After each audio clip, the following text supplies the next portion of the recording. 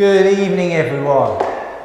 Good evening. We are continuing our series Encountering with God, and we're going to be doing our part 2 of Embracing Justice. If you were here last week, you will have heard Charlie did a great talk all about really just highlighting the injustices in society and making a really helpful point that so often our focus is on the injustices to us. And I really enjoyed that pie chart and just thinking of the little bit of the pie being us and actually how we can easily be like the older brother who's moaning, and yet we're living with an amazing God who has shown us amazing grace. So we're going to think about that theme a bit more and just really extend upon what Charlie was saying. I'm going to be a bit strange this evening, and I know some of you are thinking he's quite strange a lot, so can it get even stranger? But I'm going to look at a passage that we probably don't normally look at for another 7 months, because it's a Christmas passage. It's only read often at Christmas. So if you have a Bible, and if we go to the next slide, it's Isaiah 9, and we're going to look at verses 6 and 7. And as we read these verses, very familiar verses, especially at Christmas, maybe not in the peak of summer, but we are going to be thinking, what does this passage tell you about the nature of God's justice? For to us a child is born, to us a son is given, and the government will be on his shoulders. And he will be called Wonderful Counselor, Mighty God, Everlasting Father, Prince of Peace. Of the greatness of his government and peace there will be no end. He will reign on David's throne and over his kingdom, establishing and upholding it with justice and righteousness from that time on and forevermore. The zeal of the Lord Almighty will accomplish this. Now, what does it mean that when God has zeal, when he is zealous to accomplish something?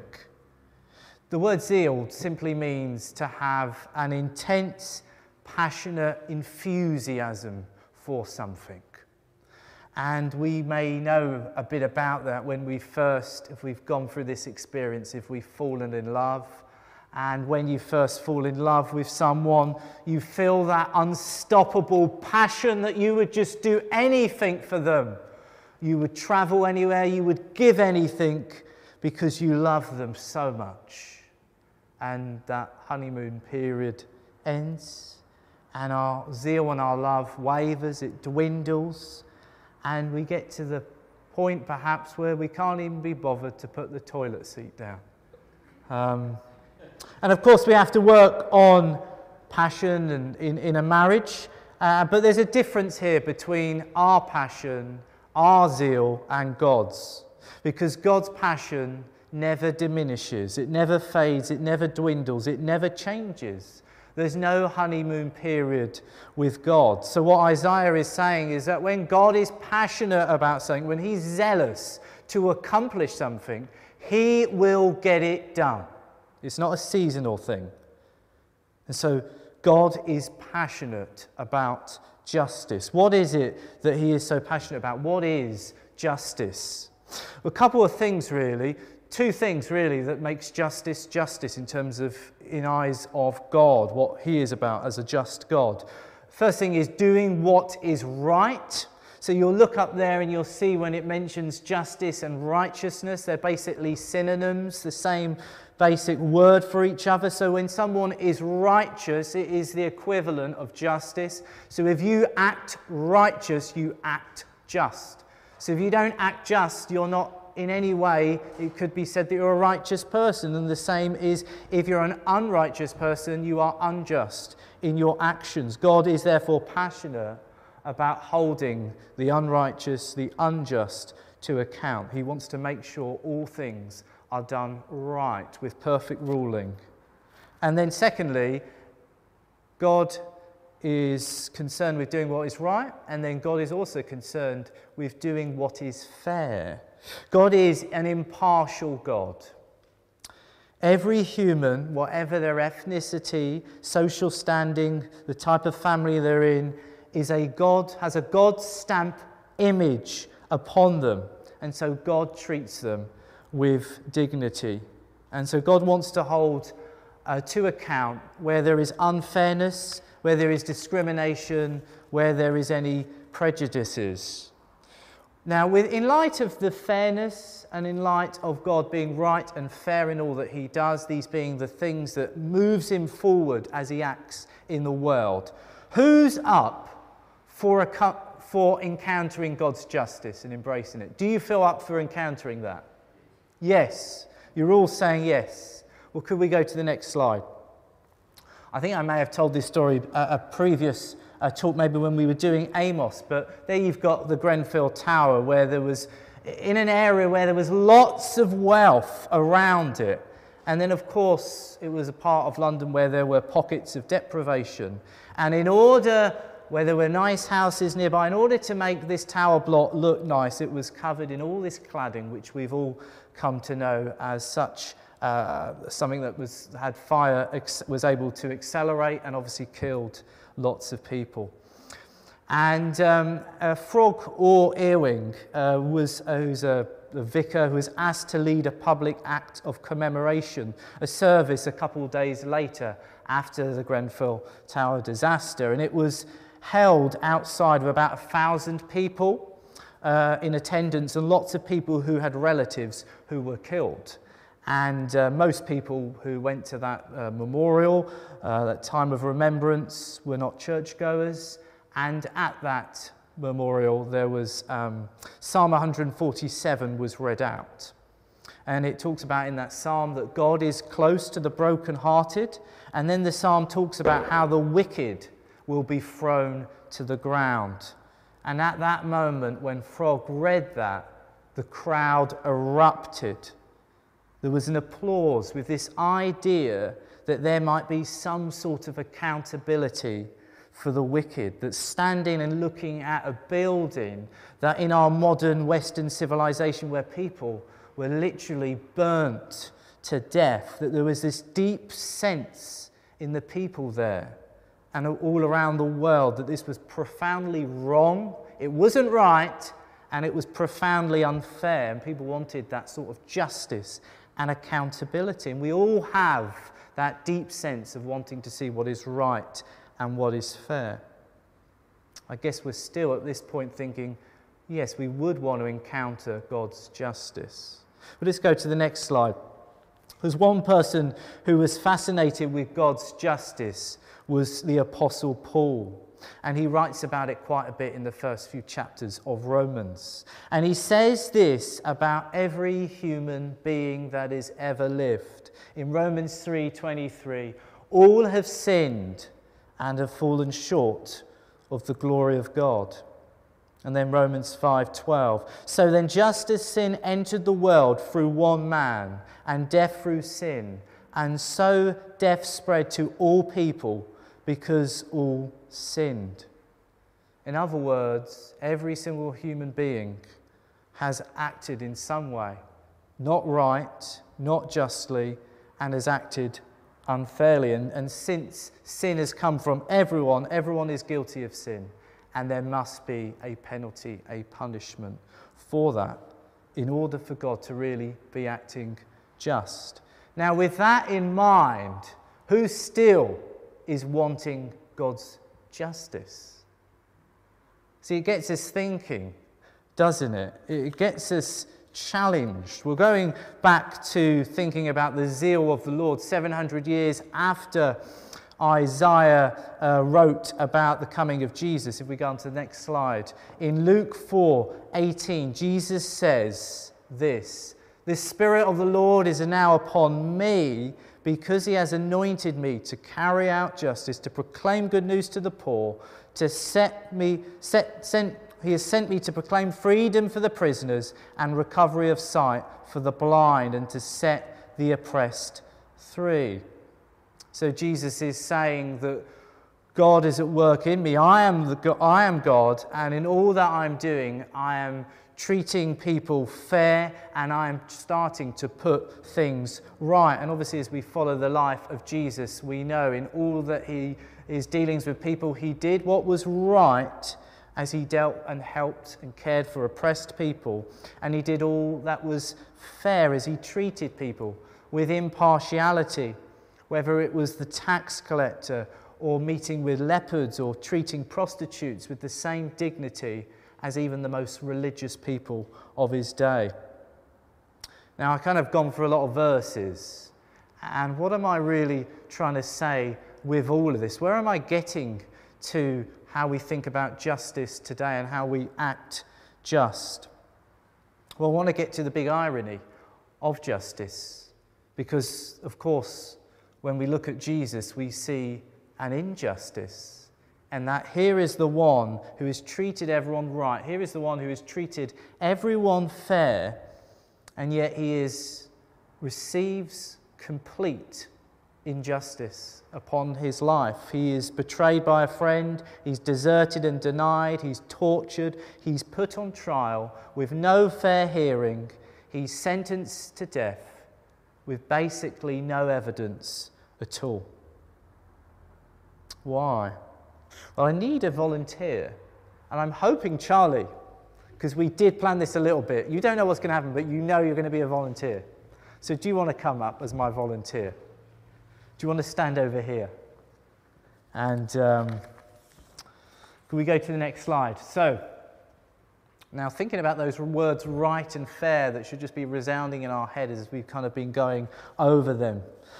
Paul then says in his explanation about all of this, he says, God did this. He allowed what happened to Jesus to demonstrate his righteousness, because in his forbearance he has left the sins committed beforehand unpunished.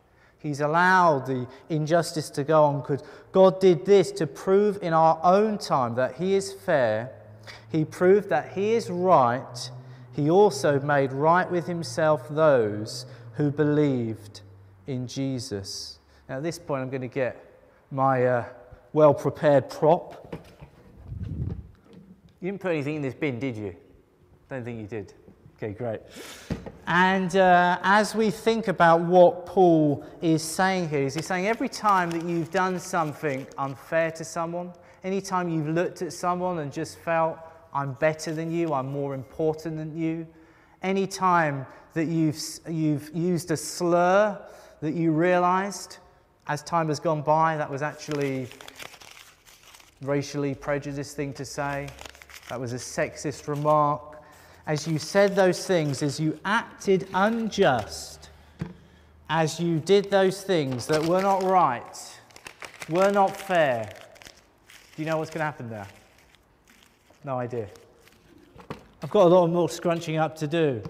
But as you did those things, God then took all that rubbish, and rather than treating us as our sin deserved, as a people that are not just to one another and have not been just to God, and God, with his anger towards our sin, his righteous anger, he executed the justice when Jesus died on the cross. And so that when we go and God comes to us, there is no righteous anger against our sin. There is just blessing and grace poured out on each and every one of us. Can we give a big round of applause to Charlie? Thank you. We go to the next. Go to the next slide, please. And here it is. Again, thinking about that word, the same word, righteous and justice, how we can see it as basically a synonym. God made him, it says in 2 Corinthians 5:21, who knew no sin, to be sin, so that in him we might become the righteousness. In other words, we might become the justice of God. I suppose what I've been trying to say as we're getting through all of this is, it's only when we recognize the justice that was done, the mercy, the grace that we've received in remembering Jesus' death on the cross, and that flows out to us, that we can start to be a people of justice.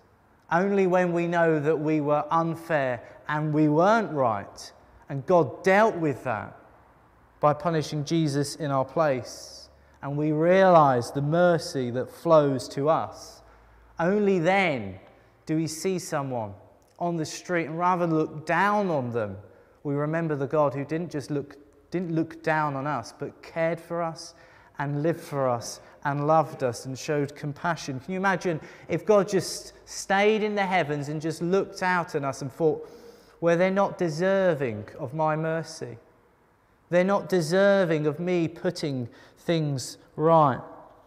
No, he's the God who gave us his mercy and is now calling us to put things fair. So we're going to work out the justice, how we act as a just people because we've been justified. And we're going to do a couple of questions together. So in your groups, why not take 3 minutes to discuss the outworkings of this? Knowing that God is a God of justice, how does that make us a people who act justly?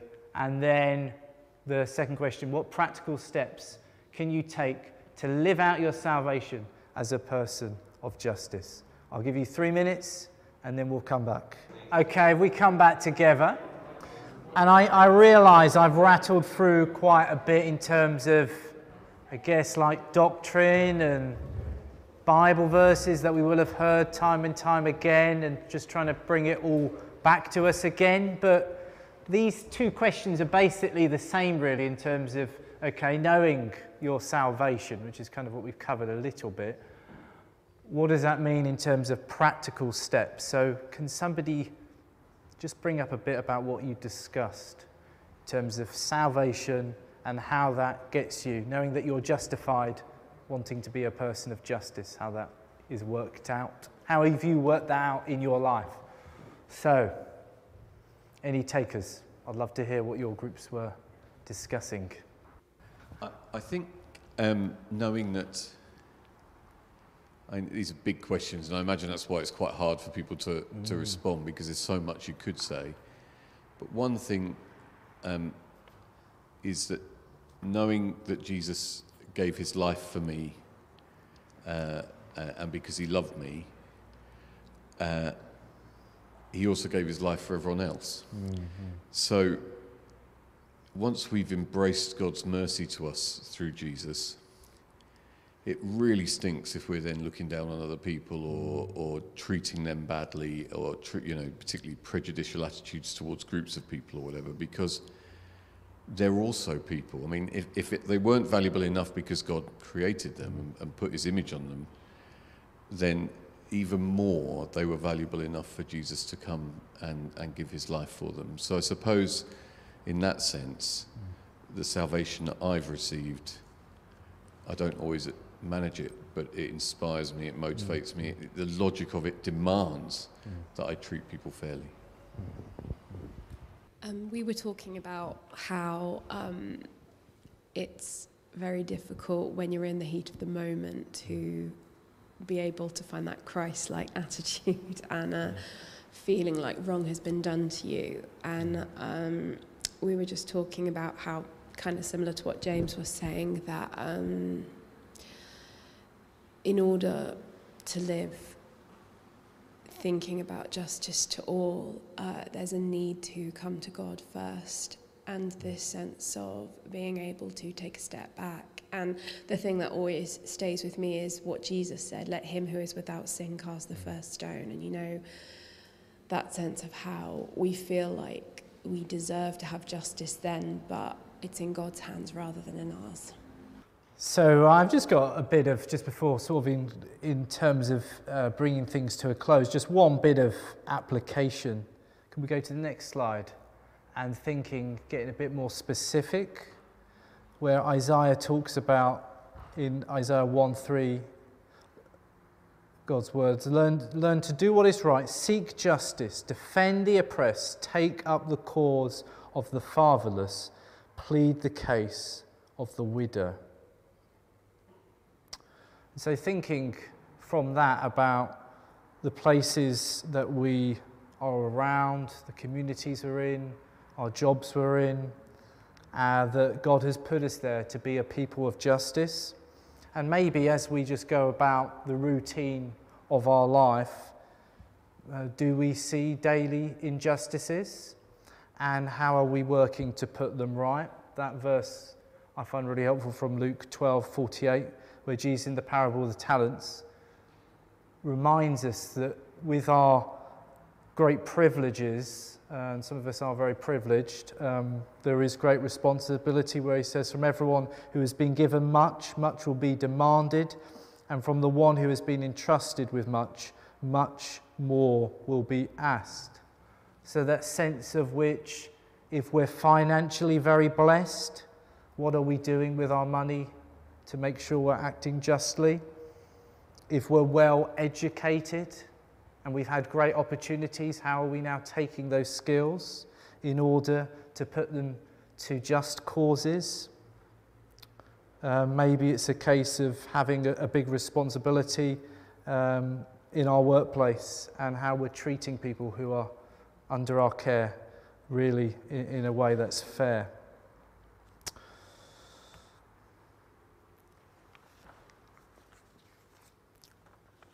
So as we sort of draw to an end with all of that, and with the thoughts that we've been able to discuss this evening, let's be reminded as we come to worship that it was the zeal of the Lord, his zeal to put things right, that Jesus came to the world. It was his zeal to see justice and mercy and peace that led him to the cross. He died in order that justice could be done, that we could then become vessels of his justice,